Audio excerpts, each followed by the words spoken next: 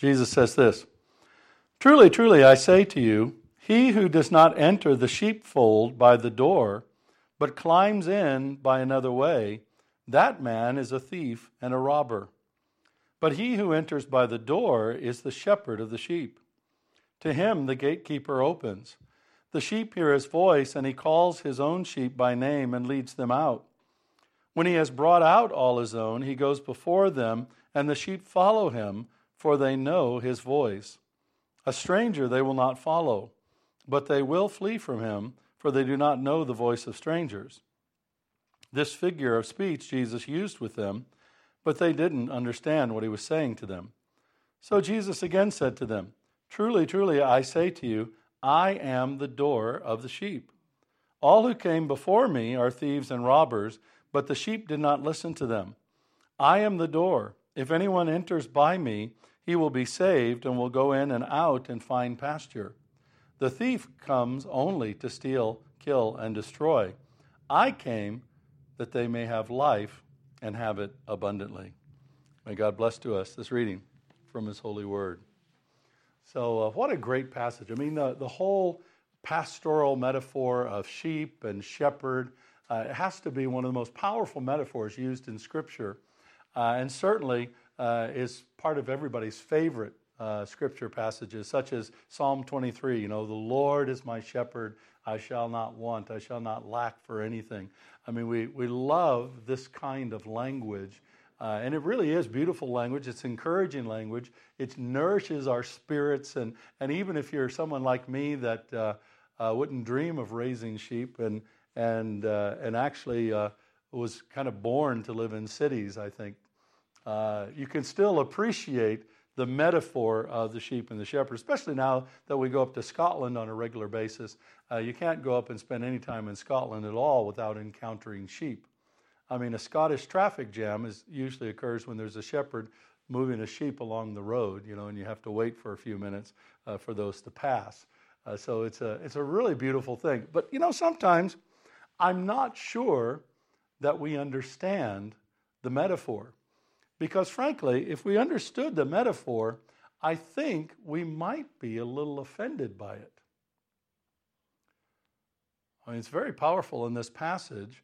And, you think about sheep and the metaphor of sheep. The Bible repeatedly calls us sheep. I mean, that's the power of the metaphor. When David says, "The Lord is my shepherd, I shall not want," David's equating himself with the sheep. And, many of us really like that until you start to understand the dynamics of sheep. I mean, sheep are not intelligent animals at all. They are the opposite of intelligent animals. Sheep are absolutely dependent on their shepherds for grazing, for getting the water that they need, for finding shelter, and for taking care of their injuries. Left to their own devices, sheep would die. I mean, they're that dependent, they're that helpless. They can't help themselves, they can't organize, they don't unionize or anything like that. I mean, they're sheep. Also, they are like the most unintelligent creatures you've ever seen. I mean, you drive, they have a 2-ton motor vehicle coming at them on the roads of Scotland, and what do? They stand out in the road and kind of wag their little tails at you, saying, "I dare you to run into me," and leave a little deposit on the road just to bless you. And routinely you see sheep just kind of laying there on the side of the road. And they're prone to wandering. I mean, sheep just don't stay where they're supposed to stay. And they can't really be trained. I mean, you don't usually have a pet sheep that, we say, run, Fido, fetch, because sheep don't work that way. They don't have that much brain power. And, I mean, they're so thick that they can't find a sheepfold even if the sheepfold is in plain sight. They'll go another way. I mean, this is the dynamic of sheep, and the Bible repeatedly says, we are sheep. Now, that, I don't know about you, but that's a little bit insulting. But unfortunately, it's a lot of it true about us.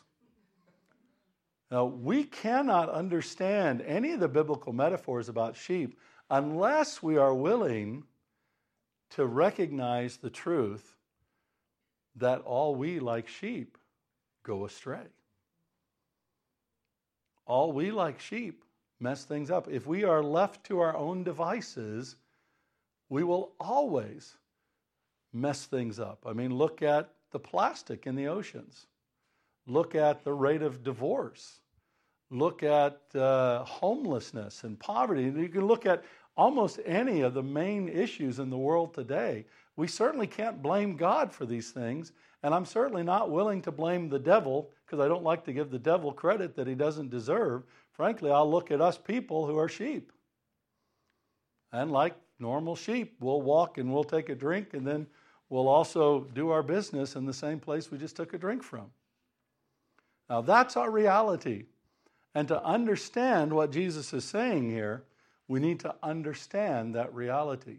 Now, in this passage, Jesus actually says two statements about himself. He says, I am the door of the sheep, and I am the good shepherd.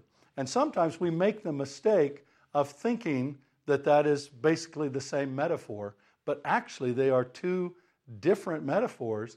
And it's important to understand these metaphors that Jesus is using here and how it applies to us as sheep. We have the sheepfold here. In the first metaphor, Jesus says, I am the door of the sheep. He is the door of the sheepfold through which the sheep come in and out of. Now, a sheepfold was a secure enclosure for the sheep. Oftentimes it was made of rocks stacked up, a big high rock wall. Sometimes the shepherds would even put some thorn bushes along the top, kind of like barbed wire, mostly to keep animals and things out of it. But the sheepfold was there to protect the sheep.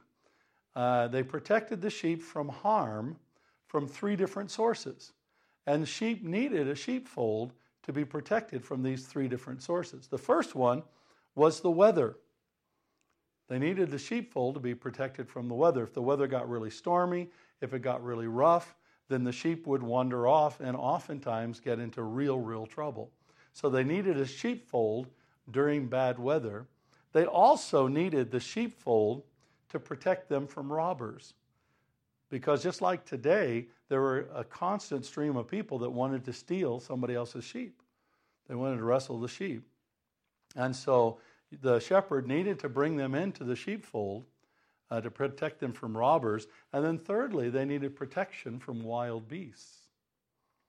They kept them safe from lions and bears, which don't exist any longer in Israel, but according to David, certainly existed around that time.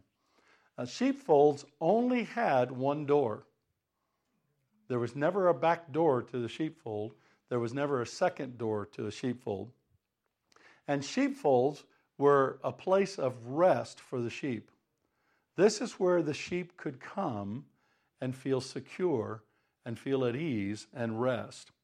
A sheepfold was also the place where sheep got to know their shepherd's voice, which was absolutely essential. It's an interesting thing about ancient sheepfolds that many shepherds would often cooperate because they were difficult to build and rather expensive, that sometimes shepherds would band together to build a sheepfold, and they would all put their own sheep in the sheepfold. So there'd be an intermingling of the sheep that were in the sheepfold, and they could do this because the sheep responded to each shepherd's voice. And so when the shepherd called them out, only his sheep would come out. The others would stay put. Very fascinating. So that's where the sheep really got to know their shepherd's voice. And it's interesting here that, what is the sheepfold for us? And I think the sheepfold for us is the church.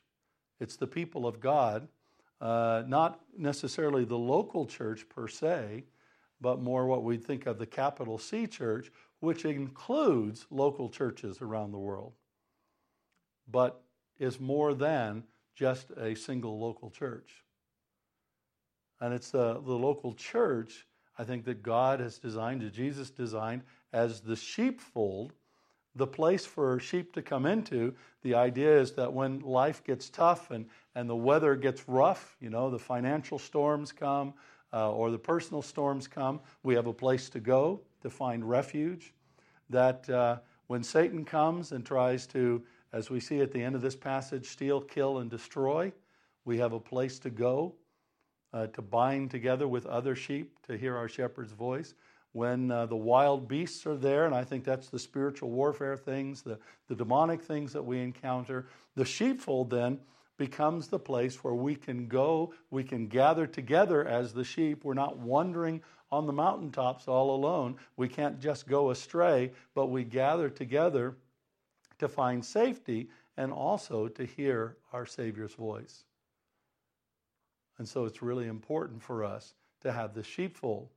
But we need to understand the sheepfold here, according to Jesus, has only one door, and Jesus himself is the door of the sheep. There is no way to come into this sheepfold, that is the church of Jesus Christ, without coming through Jesus Christ himself. Jesus Christ is the door of the sheep. And it's interesting, the door, that place of the door was very, very important. It was important for a number of reasons. Pardon me. It was the only legitimate way in, so other thieves and robbers couldn't get in. Also, it was the place that the shepherd used to inspect the sheep. So as they came through the door, there was a certain inspection that would go on just to make sure that the sheep was healthy. It didn't have any parasites clinging to it. It didn't have any injuries that needed to be cared for.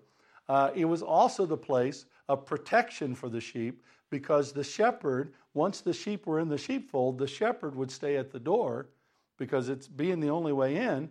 That's the only way in for robbers, for wild animals. And so the shepherd was protecting the sheep at that place. And it was also the place where the sheep felt the comfort and ease to go in and out of the sheepfold effectively at the voice of the shepherd.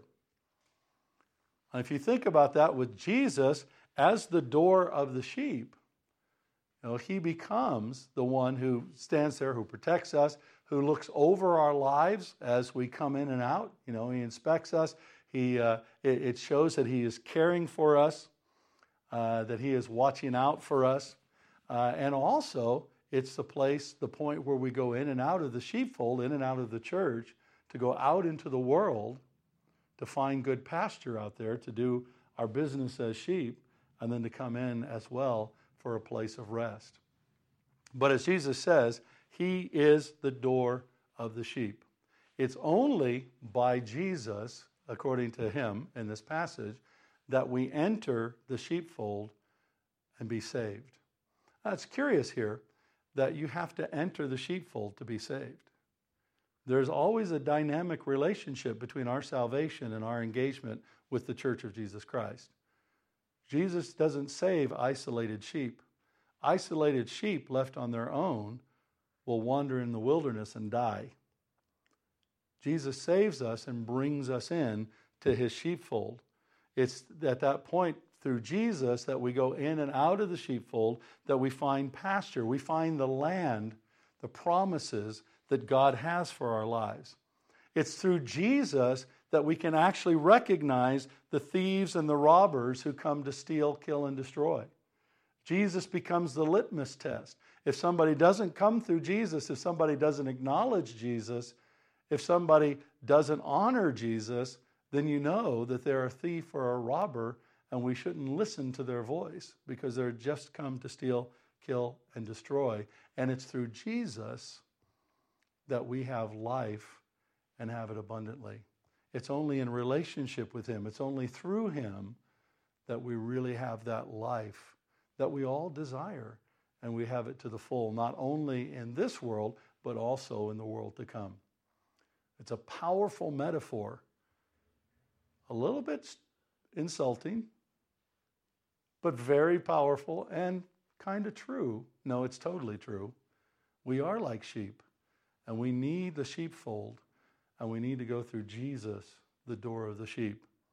Now, in a couple of weeks, we're going to look at what it means when Jesus says that he is our good shepherd. These two powerful metaphors are important for us. The key, though, as we go from this place is to understand that Jesus is sending us out. He sends us out into the workplace. He sends us out into the world around us to find green pasture, to live abundantly, to bring glory and honor to him. And as we go out, he always goes with us. As we go out, we must always listen for his voice every day of our lives. Let's pray. Dear Jesus, thank you so much. You are such an amazing Lord and Savior. We thank you that you